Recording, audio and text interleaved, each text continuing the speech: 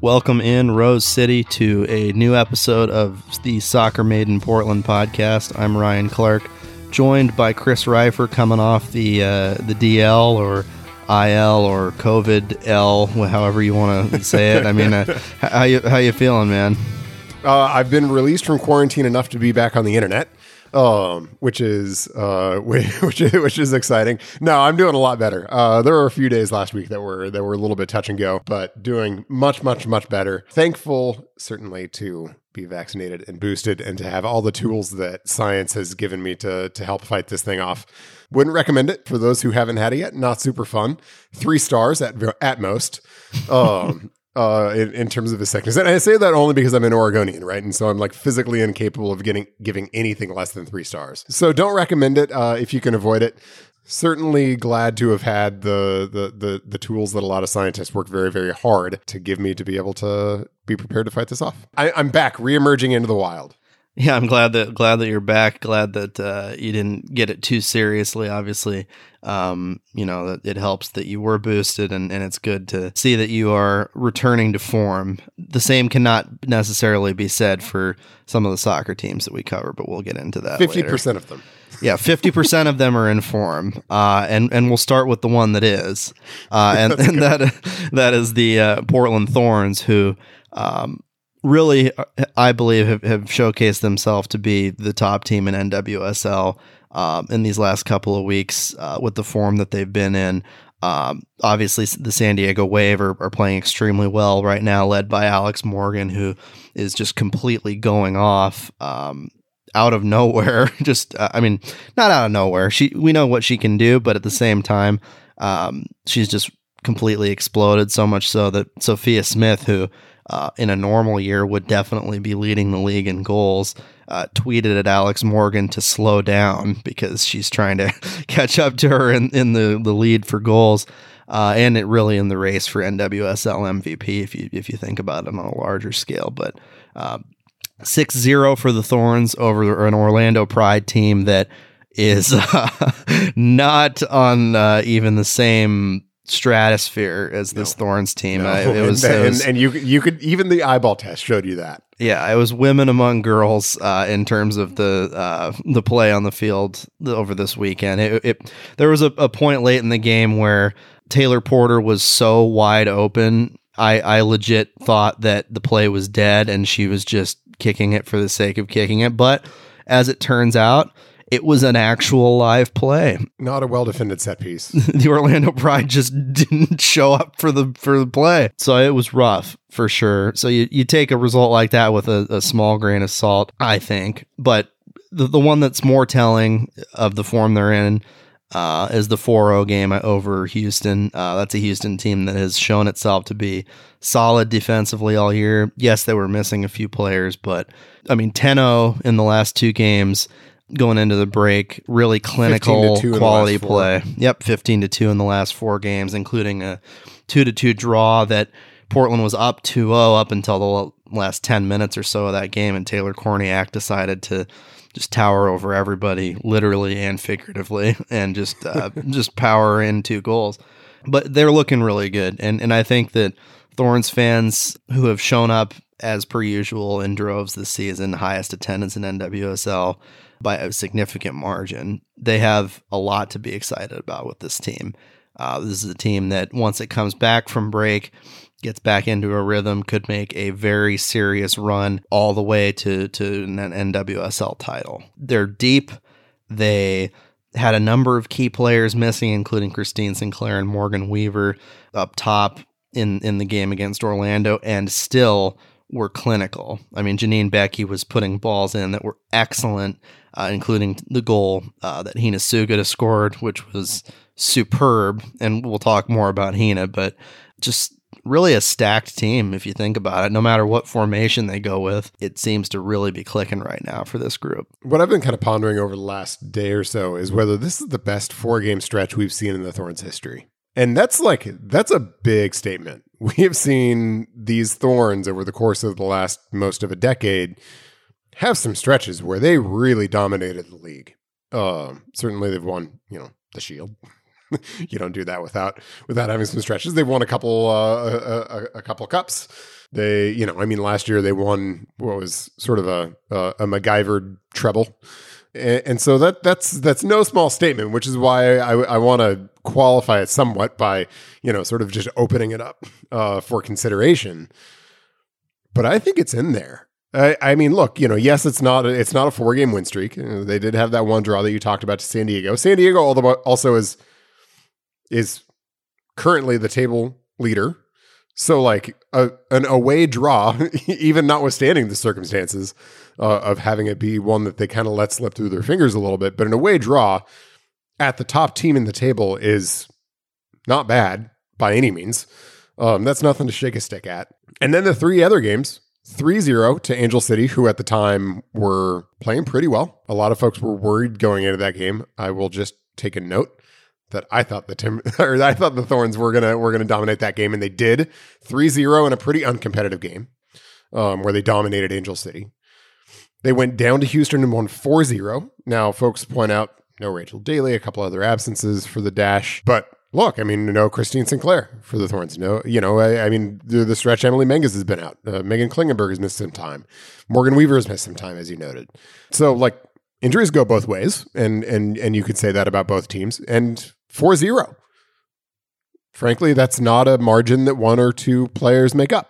At the Houston Dash, another team that came into Portland and won a few weeks earlier, and a team that I think has had a little bit more punch than maybe some folks expected. 4-0 at the Dash in Houston. Big result. Rough conditions too. I had heard from folks that were there that it was sweltering on the field. I mean, as per usual. It's not a summer turf field, Houston. but yes, summer in Houston is it's thick. That air is thick. So, yeah, exactly. And something that Houston is obviously a lot better prepared to play in than Portland. 4-0. That's pretty good. And that's, it's a 6-pack. It's a touchdown minus the extra point. It's against the Pride. And I agree with people who say that the Pride are a bit of a mess. They are. That's very true. But I mean, 6-0, and it's not a fluky 6-0. I mean, we're not talking about the Timbers beating SKC 7-2, which is a total outlier. Like that, that game is a one-off. This is not a one-off. The reality is the Thorns have just gone through a 4-game stretch in which they've played 2 home and 2 away. They've played 3 teams in the top half of the table, including the first and third teams on the table. The Thorns are second, so that's as good as you can do.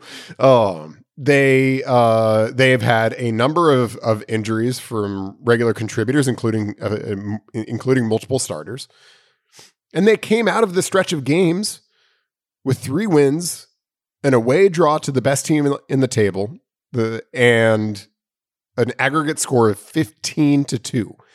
15-2 in 4 games.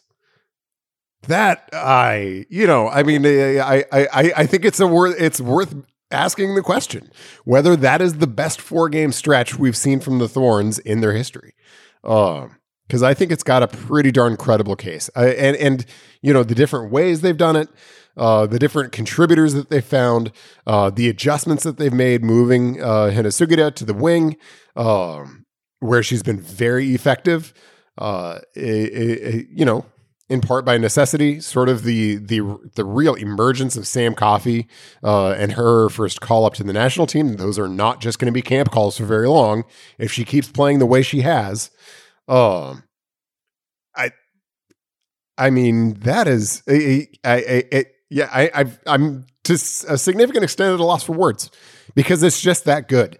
And when you even zoom out even further and look at a team that has a new GM, a new coach, basically a completely new central midfield, and now sort of an even newer central midfield since they moved Sugita out to the wing. To be doing this in the first half of the season, unbelievable. I mean, like if you'd have said before the season that something like this was the expectation, you'd have been out to lunch. That's ridiculous. That would have been a completely unreasonable expectation. The hope for the Thorns was that by the end of the season, they would be at a point where they could be competitive with the top of the league to maybe be in playoff position. But there was just so much change that asking for this, and still no Crystal Dunn, by the way, that asking for this at this point of the season would have been just wild-eyed and ridiculous. And they are doing the wild-eyed and ridiculous. I'm glad I'm on their side. and not on somebody else's side, because I would not want to be playing the Thorns right now. And I think there are a number of other teams in the league saying, well, I'd rather have this little international break than go play the Thorns right now, because if the last few weeks are any indication, the only thing that happens when you play the Thorns is you get embarrassed. You don't just lose, you get embarrassed. Yeah, and they're having fun out there. I mean, they're coming up with creative dance moves to celebrate the different goals. I mean, their camaraderie is really strong. It's more than just, an assemblage of incredible talent, of which they have plenty. I mean, they are a fun-loving group. They're close. Rian's leadership is evident in how they are poised on the field. NWSL Coach of the Year. This is a really dangerous team. If they finish first or second, I think she has to, because she took on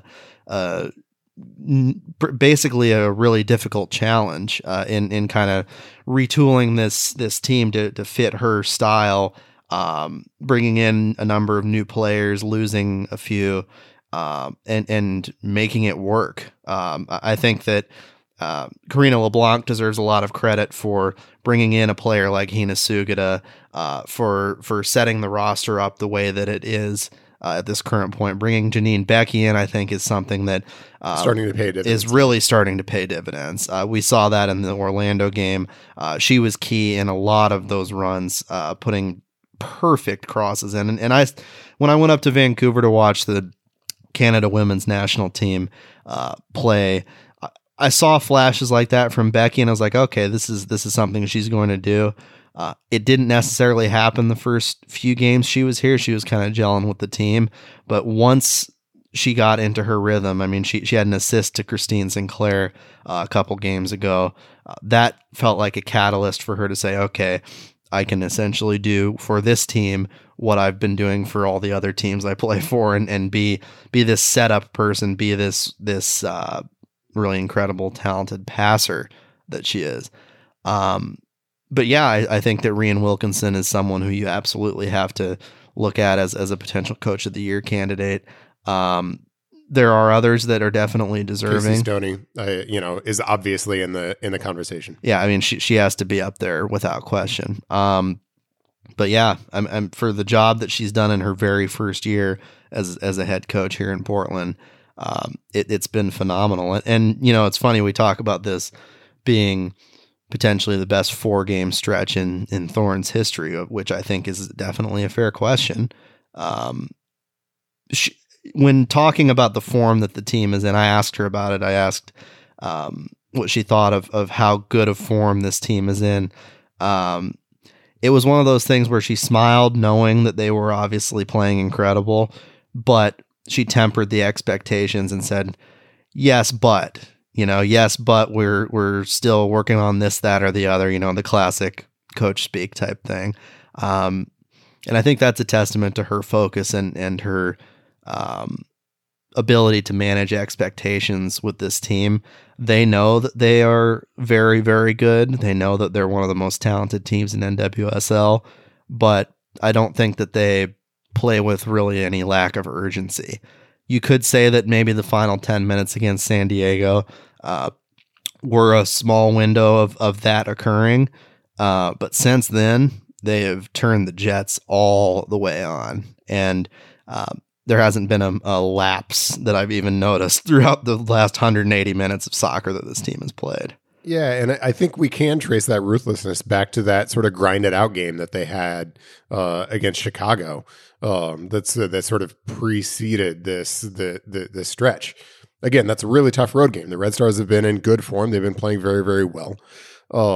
And I don't think that's a game that the Thorns dominated by any means, but I do think it's a game where the Thorns fought like heck to get a point out of it, and to come back twice and to equalize twice.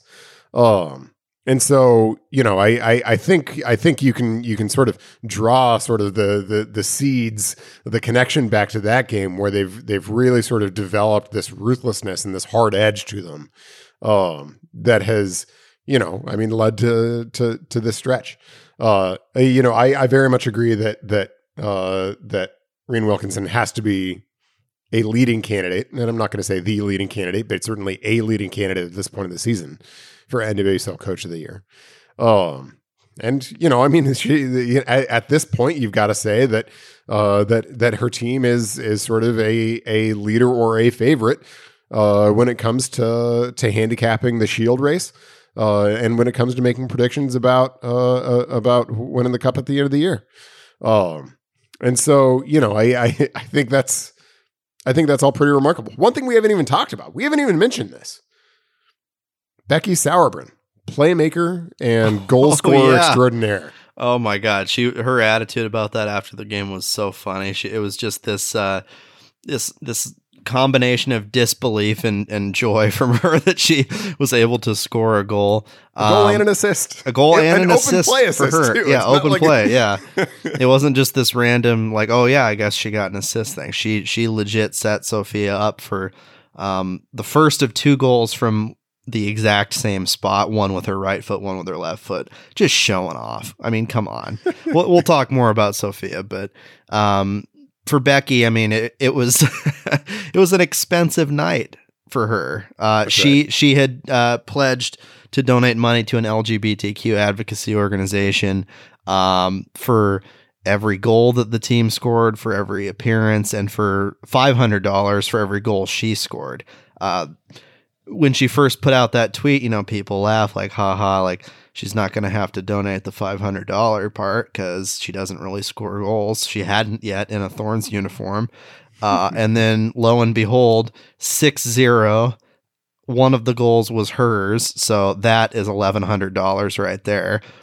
You add the appearance, $250, $1,350 for Becky Sauerbrunn to donate to that cause. She joked that next paycheck she gets, she's just going to have to give the whole thing to this cause, which if she can afford it, great. But that's a heck of a commitment, and it showcases how fun and exciting that game was for her personally. She's such a lovable character. She was putting the hands behind her ears. I don't know if you saw that celebration. Yeah, what'd you think of that? Oh, that was kick ass. I thought that was so. NWSL needs more of that. Just showboat as much as humanly possible. I am all in. Oh yeah, I'm team pro fun. I am in favor of fun, and things like that are fun. I thought, given the layoff that she had between goals, that there was maybe a little bit of time to come up with something a little bit different. But no, I'm team pro fun. I thought it was great as well. And I think you're right that sort of just the energy from the team and the amount of fun that they're having, while they're going out and absolutely just dunking all over the league, is great. And I think not only Sauerbrunn's goal scoring and playmaking has been helpful, but I also think now that she's had sort of a run of games back in central defense, that's really starting to pay dividends.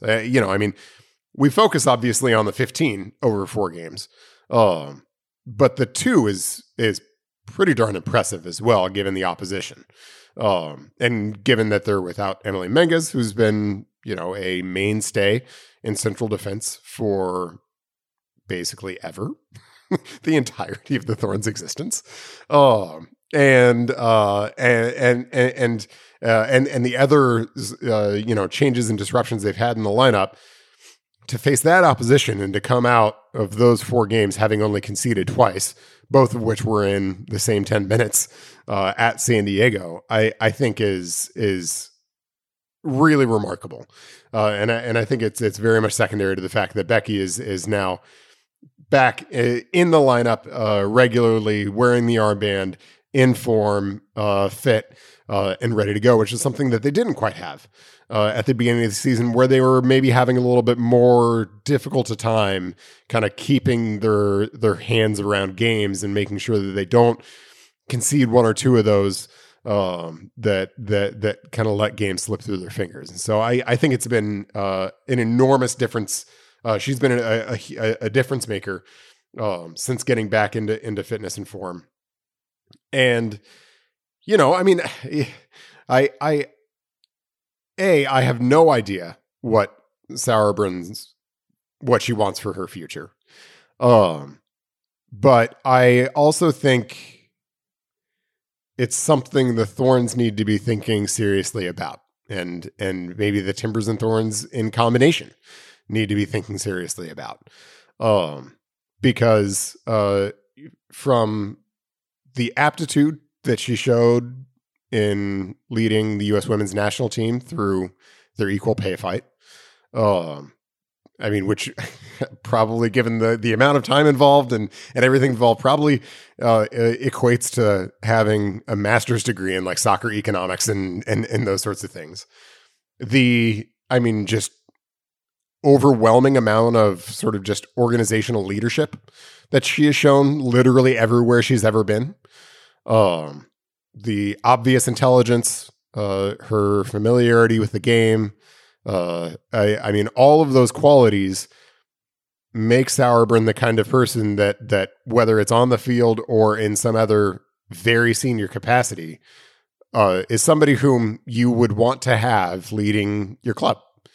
I say this only to sort of put a marker on it, as something to be considering down the road. But I hope they're thinking about that, because if they can keep Becky Sauerbrunn in the club for a long, long time in many capacities, that would be a coup. That would be a big, big deal. And it's something that they should really want to do. I have no idea if she's interested in that. I have no idea what she wants to do, when she plans to end her playing career, or what she wants to do when that comes to pass.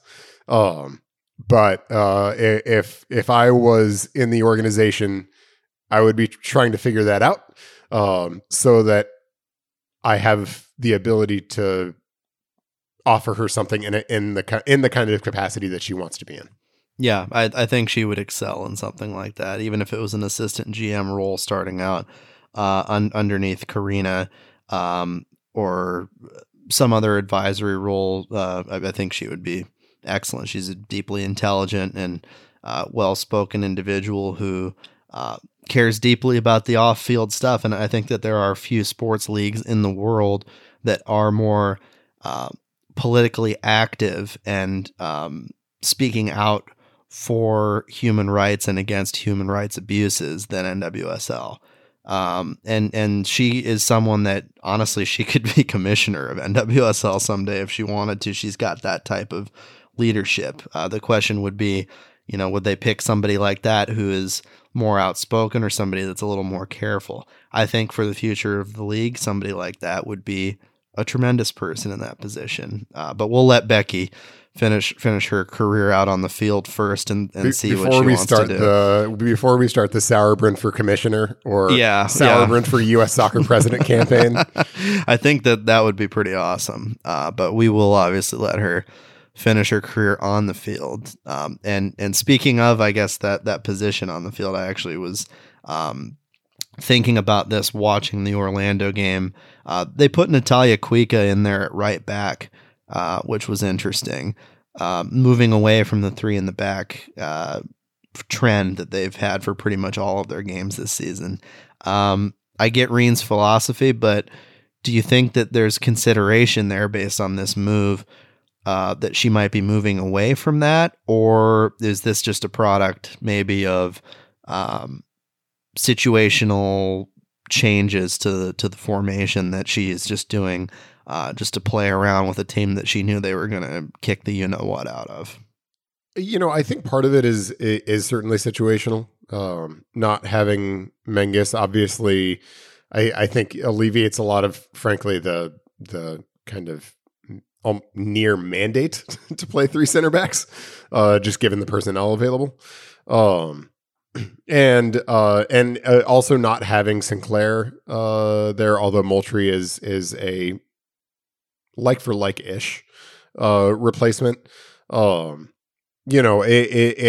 It sort of creates an opportunity to innovate a little bit. I really liked the way that 4-4-2 operated though against the Pride. 26-5, I think, was the shot difference. That hard to argue with that. And in looking at this game sort of singularly, it is very fair to say, that we need to be a little bit careful just based on the opposition. But I thought the 4-4-2 operated very, very well. I think part of it that has allowed that to happen is just how good Sam Coffey has been as a 6.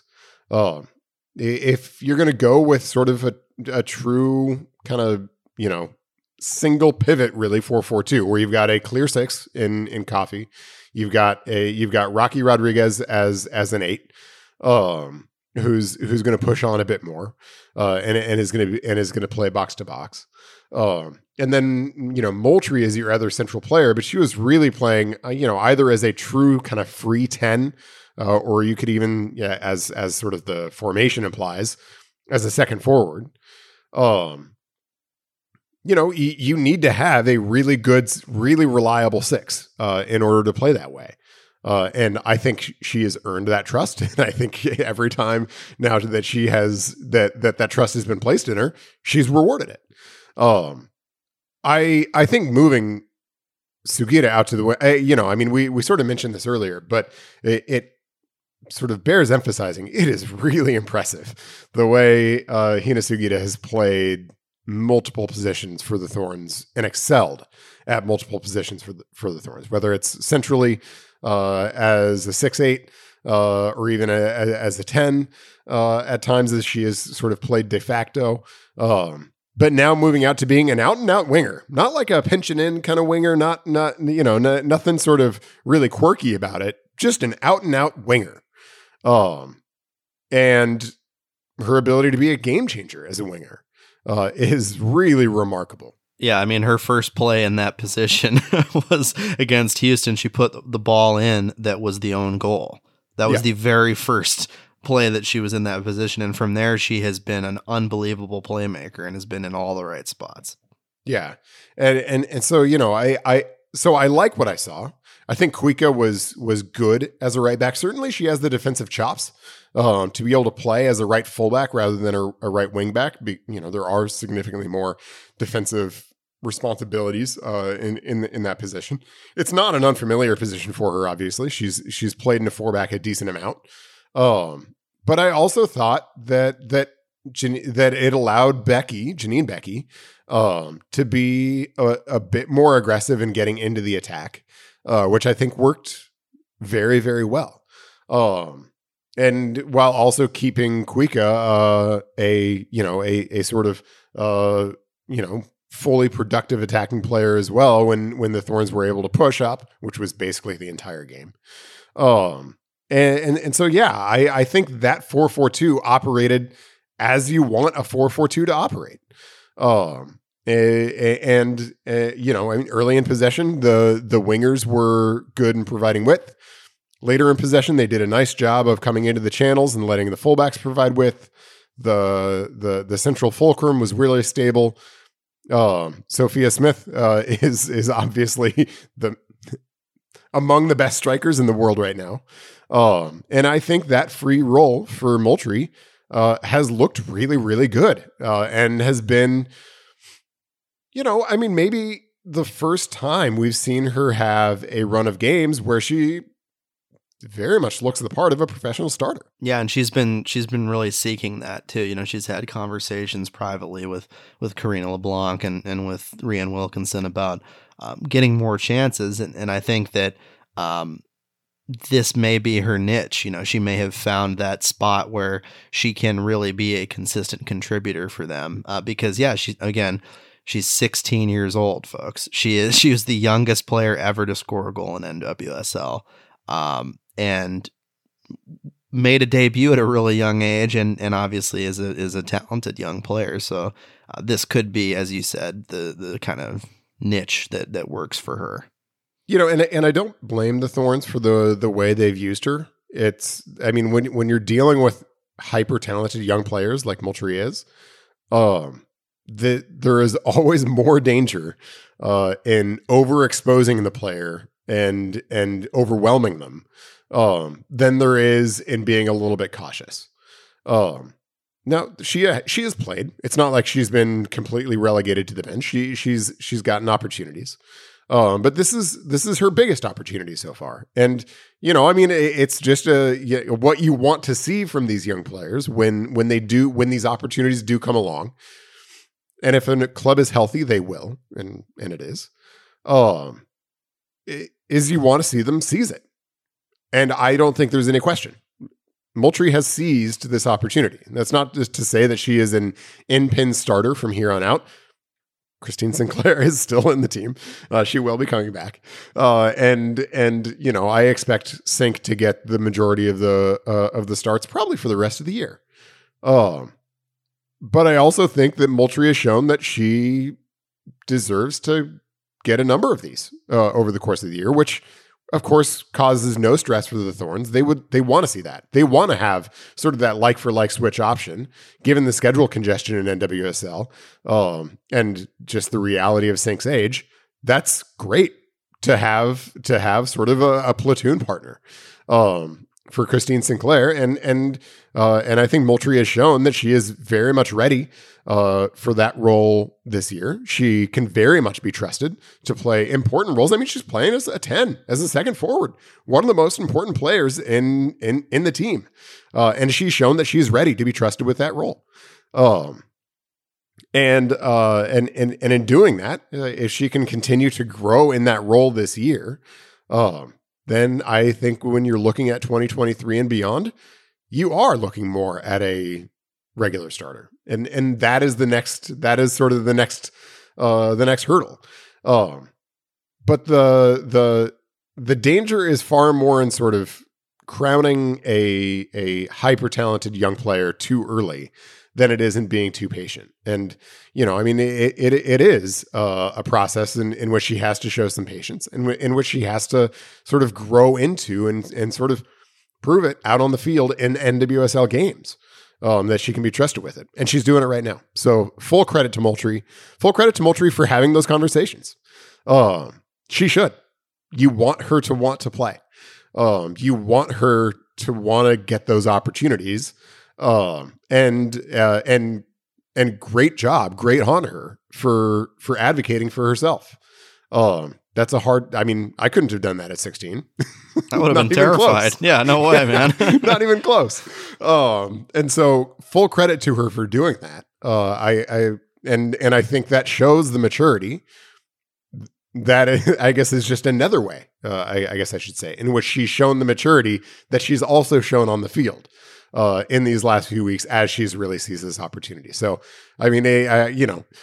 long term for the Thorns, in looking at the future, that should be tremendously exciting for Thorns fans, because it is maybe the clearest indication that we've had to date that the hype around Olivia Moultrie is not just hype. That she very well has the ability to be a special player in the league, a special player for the national team, a special player for the Thorns. And if she continues to grow and if she continues to seize these opportunities, that looks like the path we're on. Definitely. We mentioned defense earlier and only the 2 goals in the 15-2 stretch. I do want to just make sure we don't neglect to mention Bella Bixby.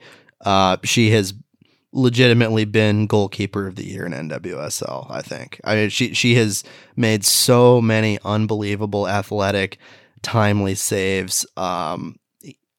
Any opportunity, of which there have been few for the teams that have played the Thorns recently, she's been there. Her instincts are incredible. She could play goalkeeper and be a star in any league. So credit to her. Moving back though into kind of the attacking positions that we had been talking about. you can't go through this extended discussion about the Thorns without mentioning Sophia Smith. We gush about her all the time. Basically every episode. Pretty much every episode we talk in glowing terms about Sophia, and she's earned it. She's one of the best players in the world right now. One of the best strikers in the world right now. And is in a heated battle with Alex Morgan for top goal scorer in the league. Alex Morgan is just going off. So it's hard even for somebody as unbelievably talented as Sophia, who's been putting in the goals, to catch up to her. She even tweeted at Alex Morgan to slow down, as we talked about. But this is a woman who I think is in the front for NWSL MVP. She's up there with Alex, with other players in the league who have showcased their significant difference from the rest of the league. Mallory Pugh's another that stands up there in that group. And you listen to Vlatko, the U.S. Women's National Team coach, Vlatko Andonovski, talk about her and talk about Pugh. And he's just in love with how they play. And why wouldn't he be, right? They have dominated the league so far this season, particularly Sophia, who is someone that at 21 years old is going to contribute in these U.S. Women's National Team games in ways that are going to elevate her stardom. And as we get closer to the next World Cup, I think that on a national stage, for really the first time in her young career, people are going to see just how special she is. She could reach the marketability level of somebody like Alex Morgan, be on that international superstardom plane. And that is no exaggeration. It's hard to envision something like that in advance, because you never know how people are going to react to an athlete, how they're going to absorb their personality, etc. But she's going to be one of those people, and you see it with her play on the field. That does all the talking. She is tremendous. So it's been really exciting to watch her this season. We've talked a lot about the goals, but I think the case around the case for Sophia Smith being MVP right now centers around her hold-up play. It is so good. I think it's the best in the league. And I don't know if there's really a viable counter-argument to that. The Thorns routinely, especially given the way the Thorns have been sort of keeping her a little bit isolated in space, whether it's laterally or vertically, in their formation, the Thorns pretty routinely play the ball into her where she has to hold off one or two, or sometimes more, defenders, while the wingbacks or the wingers, as it were last week in the 4-4-2, get into the attack. And she is just dominant in that respect. And I think that's something that has not been discussed as much in her development. I think she sort of came up being conceived as sort of a pacey winger who has as the billboard suggests, a vicious first step, and who can run at players.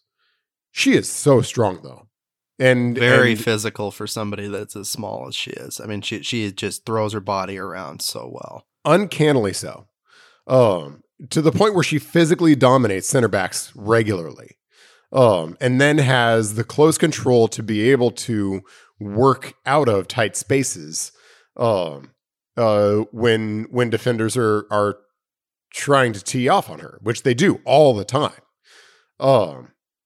It's something else to watch. And when you have a player that has that ability to hold the ball up, to advance the ball from those positions, to work, to hold off defenders and then use her body to get away from them, and then also has the finishing ability and also has the pace to run at either outside backs or center backs. My goodness. I mean, I think international superstar is right. I think I think that is where it looks like we're going. That, we very well could be sitting here in 2032 talking about how Sophia Smith is still one of the premier players, not in NWSL, not in the U.S. women's national team setup, in the world. and that's what the trajectory looks like right now. But it's not just because she's a good finisher. It's not just because she is dangerous in space and can run at defenders. It's because she has an unusually well-rounded skill set for a striker, and for a forward, that very much includes maybe being the best hold-up striker in the league. Yeah, I think the onus is on the Thorns to lock her up as long as possible in a contract, because they recently signed her to an extension, which is great. Keep her with the club for a few more years at least.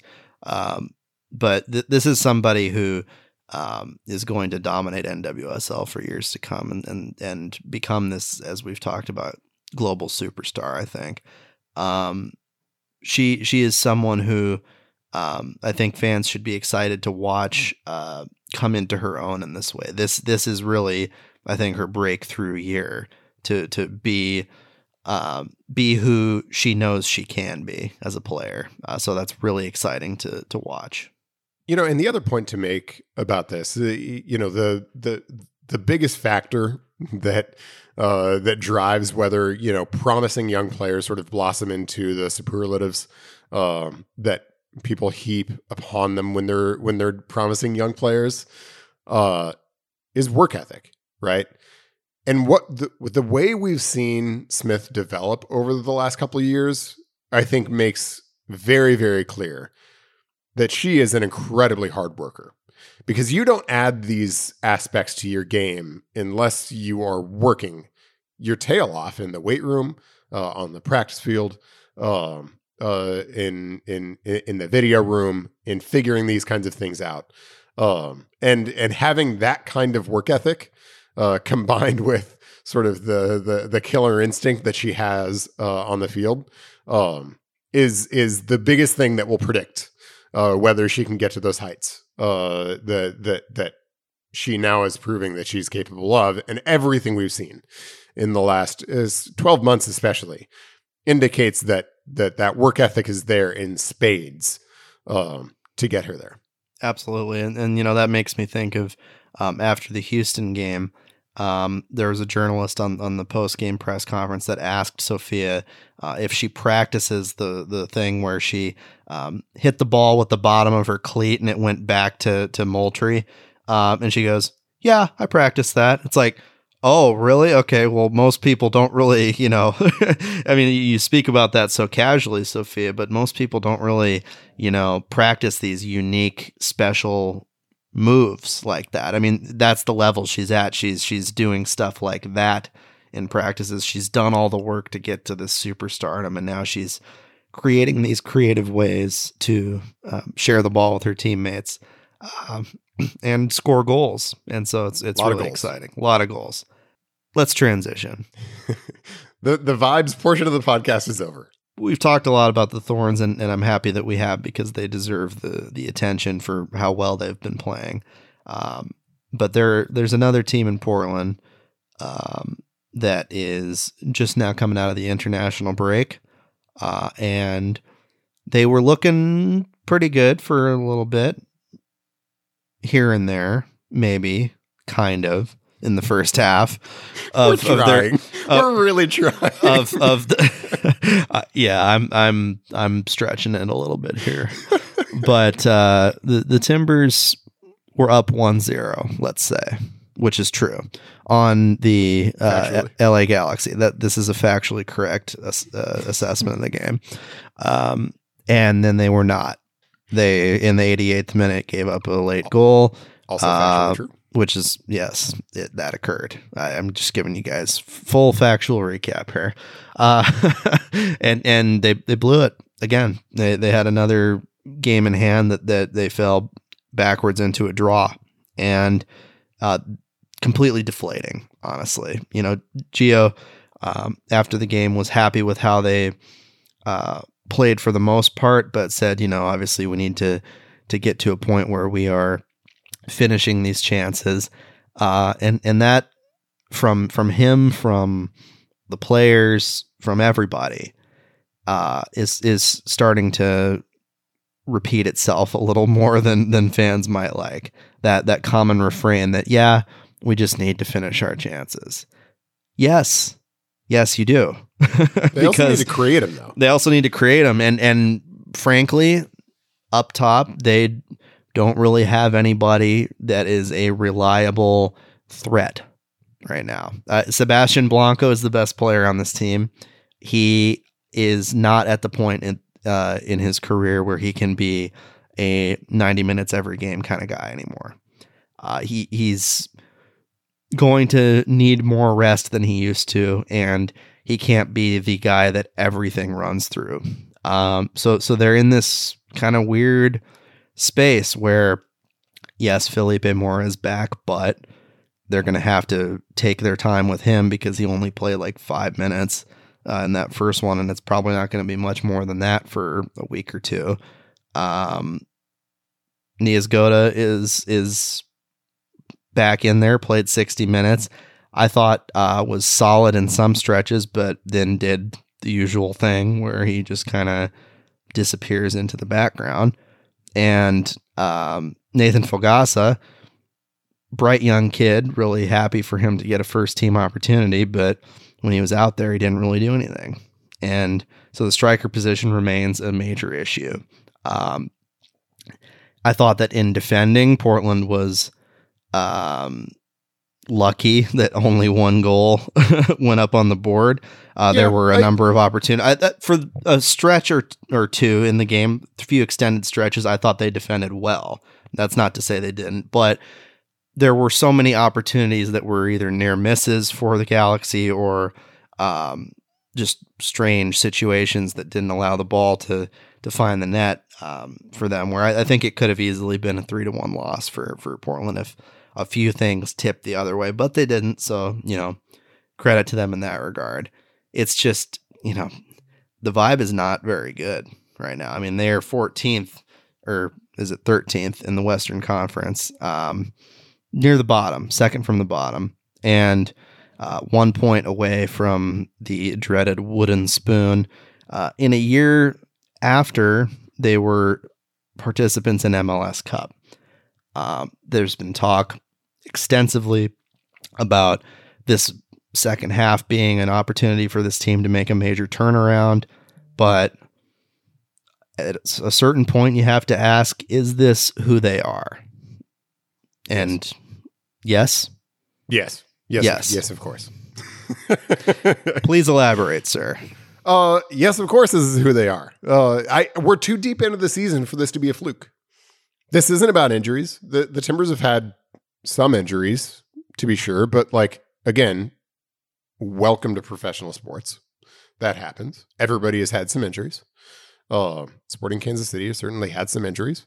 Alan Paludo's been out all year.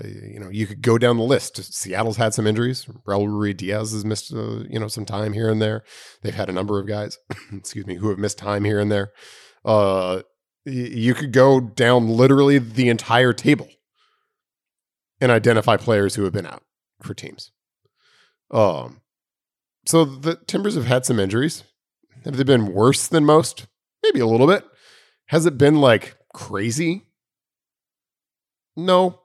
I mean, it's been maybe more than usual, but not extraordinarily more than usual. They're, if you got the bell curve, they're somewhere in the fat part of the curve.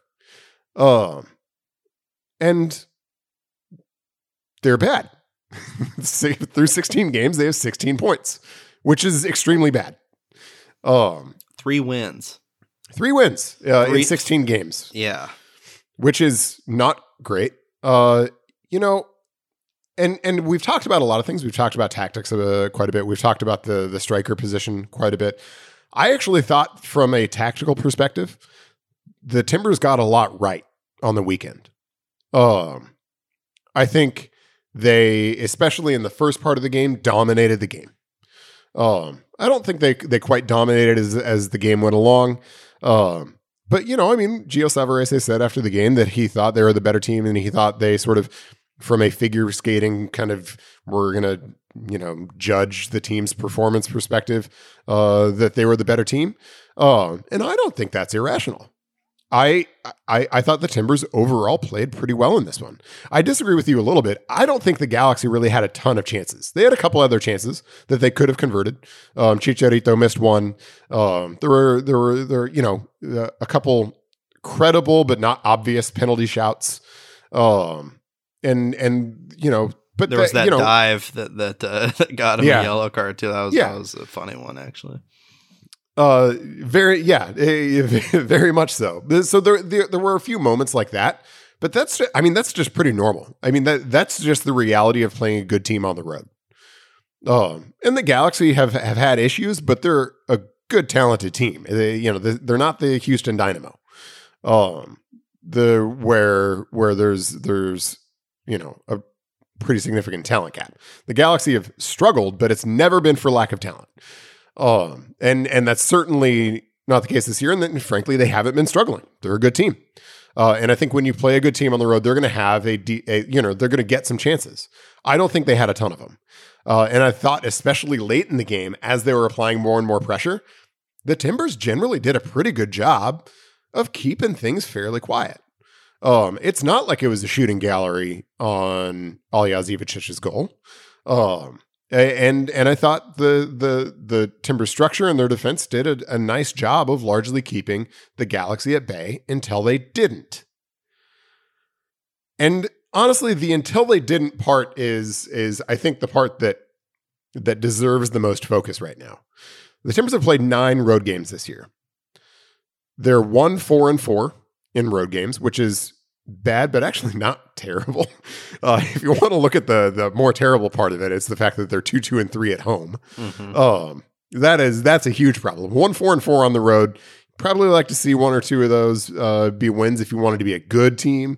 But you know, that's not a panic button hitting road record. But here's the thing: of those 9 road games that they've had, they've led 5 of them, and they've only won once. They darn near didn't too in that Vancouver game. Right. They were a hop, skip, and a jump away from doing the same thing and giving up a draw. Exactly, and you know, I mean, there were some other factors at play in that game. Some interesting decisions from Silvio Petrescu that maybe made that game look a little bit closer than it should have been. Yeah. But you know, they've led 5 road games and only won 1. That's really poor. And if you want to look at a season in which you're on 1 point per game halfway through, and really now up against it, you know, you know, I'm not sure the head is in the noose, so to speak, in terms of the season, but they're walking in the direction of the gallows. They're now really up against it. And you look at those points dropped at New York, at LAFC, at San Jose, now at LA Galaxy. Those are tough to swallow. And I think they speak as much to mentality as they do to personnel or tactics. And I think that was stark on the concession that the Timbers gave up to the Galaxy. Whereas, frankly, there was no urgency. They fell asleep on a play. They allowed a 3-pass sequence on the wing with 0 ball pressure from anybody on anybody. It was basically a standstill cross that came in from, it was Araujo, right? It was basically a standstill cross and a completely unimpeded run for a header on the near post.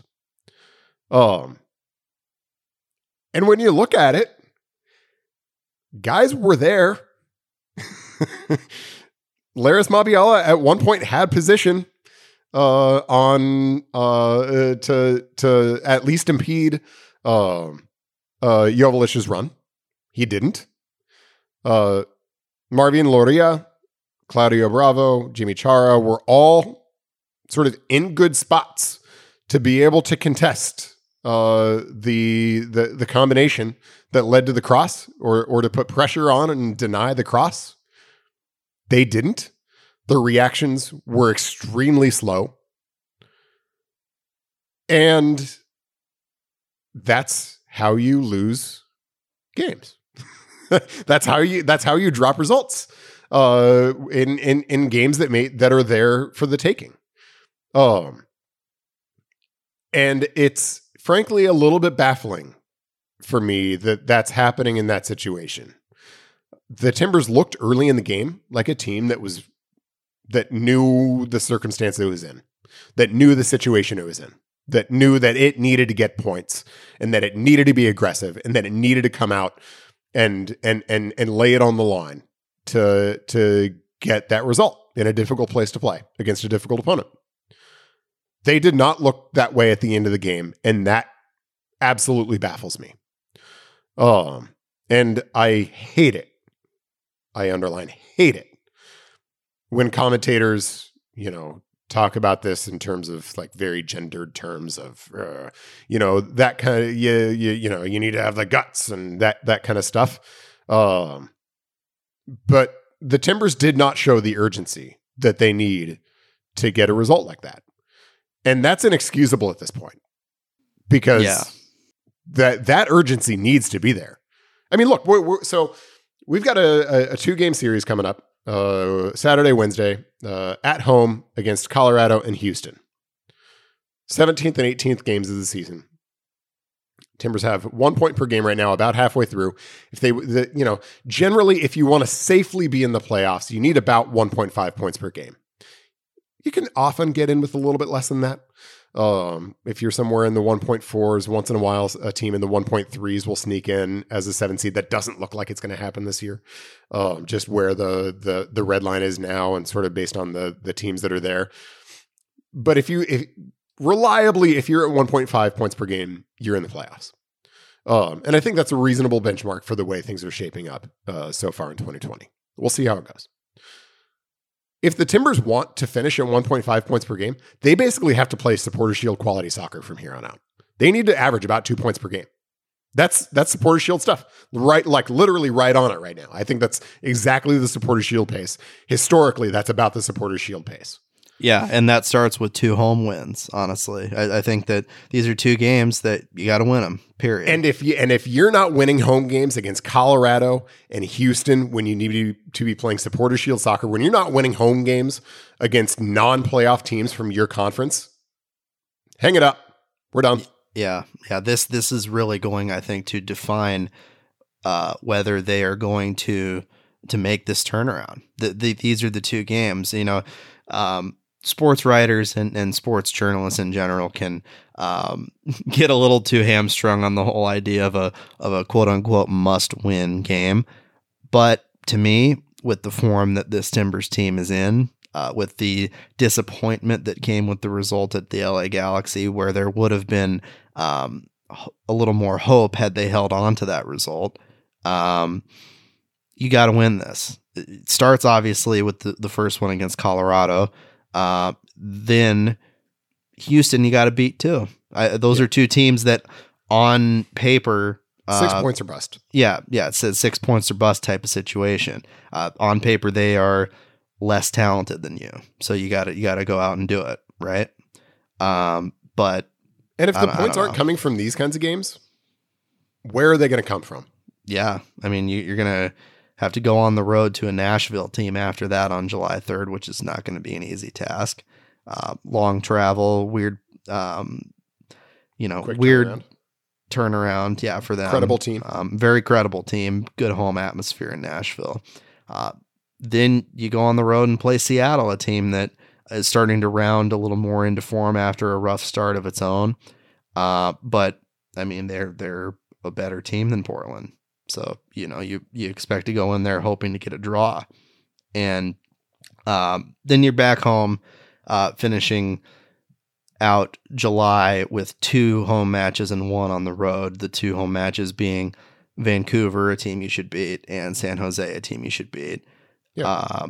Then you're on the road at Minnesota July 30th. So the rest of July, you got to win most of those, if not almost all of them, right? Yeah, and if you're not beating Colorado and Houston at home, where in the world are you going to get the points that you need to average roughly 2 points per game for the rest of the season? Yeah, because you may lose out on them in those 2 road games in Nashville and Seattle. So yeah, you can't count on those being 3-pointers. Both. Yeah, yeah, these are going to be an interesting few games to say the least for the Timbers, and I don't think that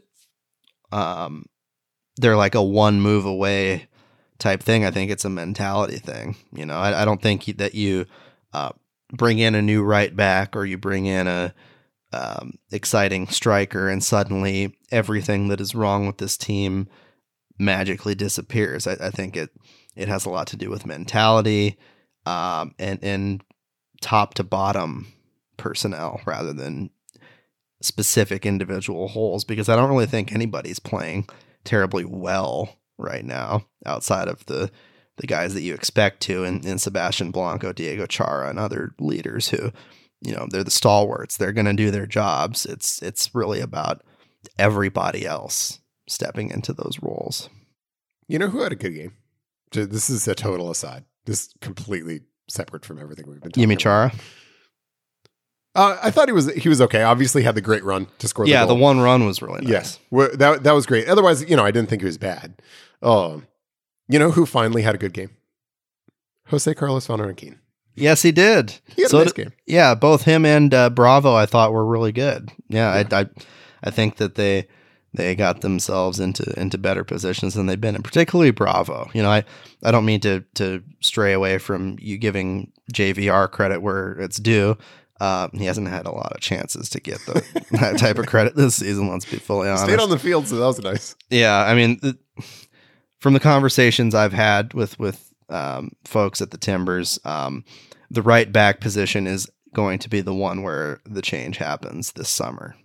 That is the first priority. And it has so it has to. That's the position they've had the most difficulty with this season, other than striker. So what I know is that the Timbers aim to sign a right back in this window. That's the first priority. Next on the list, and who knows what would precede this, potentially it would be departing from Yaroslav Niezgoda or another DP to open up a spot. But there is a desire, from what I hear, to spend big on a DP striker down the line, whether that's somebody in this window or in the next window. Those are the whispers that I'm hearing about that subject, which, there's a lot of urgency on the part of Timbers fans for the front office to spend the money, to go out, get some higher caliber players. And I do think they need to do that, but I don't think it's going to be the end all be all and the salve they need to repair this particular season. I think that unless they make this turnaround that we're talking about, start playing, as you said, supporter shield type soccer in these next few weeks, this is kind of a lost season. So the moves that you are going to make, in all likelihood, are going to be for building out a better future and building a team that next year is more serious in contention and potential playoff runs. Yeah, I think the immediate changes that need to be made need to be internal, and the improvement needs to be internal, principally, because I agree with you. It sounds like the likelihood of truly kind of game changing additions over the course of the next couple of months is pretty slim, and so there's no knight in shining armor that's going to come save the season. It would be unfair to hope that Felipe Mora is that knight in shining armor. It can certainly help. But, it wouldn't be fair to him to pile that responsibility on his shoulders. And yeah, So, they should not be counting on a knight in shining armor. And they should be collectively, and by they, I'm primarily referring to the players, they should be collectively feeling like they need to take that responsibility on their shoulders. That they are the only ones who are going to save them from what right now looks like a terrible season. And, I guess if I was Gio Savarese coming out of that game, I would be pretty livid that my team frittered away 3 really important points. I guess 2 really important points, but the point remains. Yeah. I would be pretty livid. I would be pretty hot in my post-game speech because I guarantee they talked about not doing things like this. I guarantee that in the international break, part of the message was it is now or never, that we need these points. We need points everywhere we go. And every opportunity we have to get points, we need to seize it. And if I was him and I saw the lazy rotations and I saw the unimpeded run to give up the goal in, what was it, the 86th minute, to drop points, I would be up a wall. I don't, Gio seems like a nicer person than I am. so maybe he wasn't. He's a nice guy, but he is a competitor, as you know. I mean, I don't doubt that he has the capability to light a fire under their rear ends. He's the type of guy that is willing to be vocal when necessary. It's just, are they listening? Is everybody listening? He was measured in his post game comments, to his credit, but it wouldn't surprise me if in that post game talk he blew the doors off the locker room a bit. And frankly, that would be warranted because that's what the situation calls for. So the change needs to be internal. Hopefully they find a good right back to bring in to reinforce the team a little bit.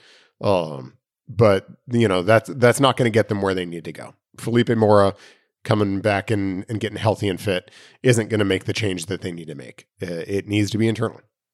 Definitely. And they're healthy now. So, the excuses have, as far as injuries, no longer exist. That's very true. Hopefully they don't deal with too many more in the back half, but right now everybody's there. What do you got? Show me what you got. Yep. And if you don't show us what you got in the next week or so, we might be throwing dirt on the season, in this space next week, depending on how the next couple of games go. Yeah, that's how huge these are. Look forward to those. Keep an eye on OregonLive.com for full coverage of those 2 games. For Chris Reifer, I'm Ryan Clark.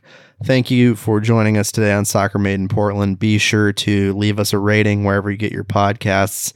Like us, subscribe to us, and tell your friends, because we always want to bring more folks into this great circle of listeners that we have out there. So thanks again for joining us, and we'll see you next week.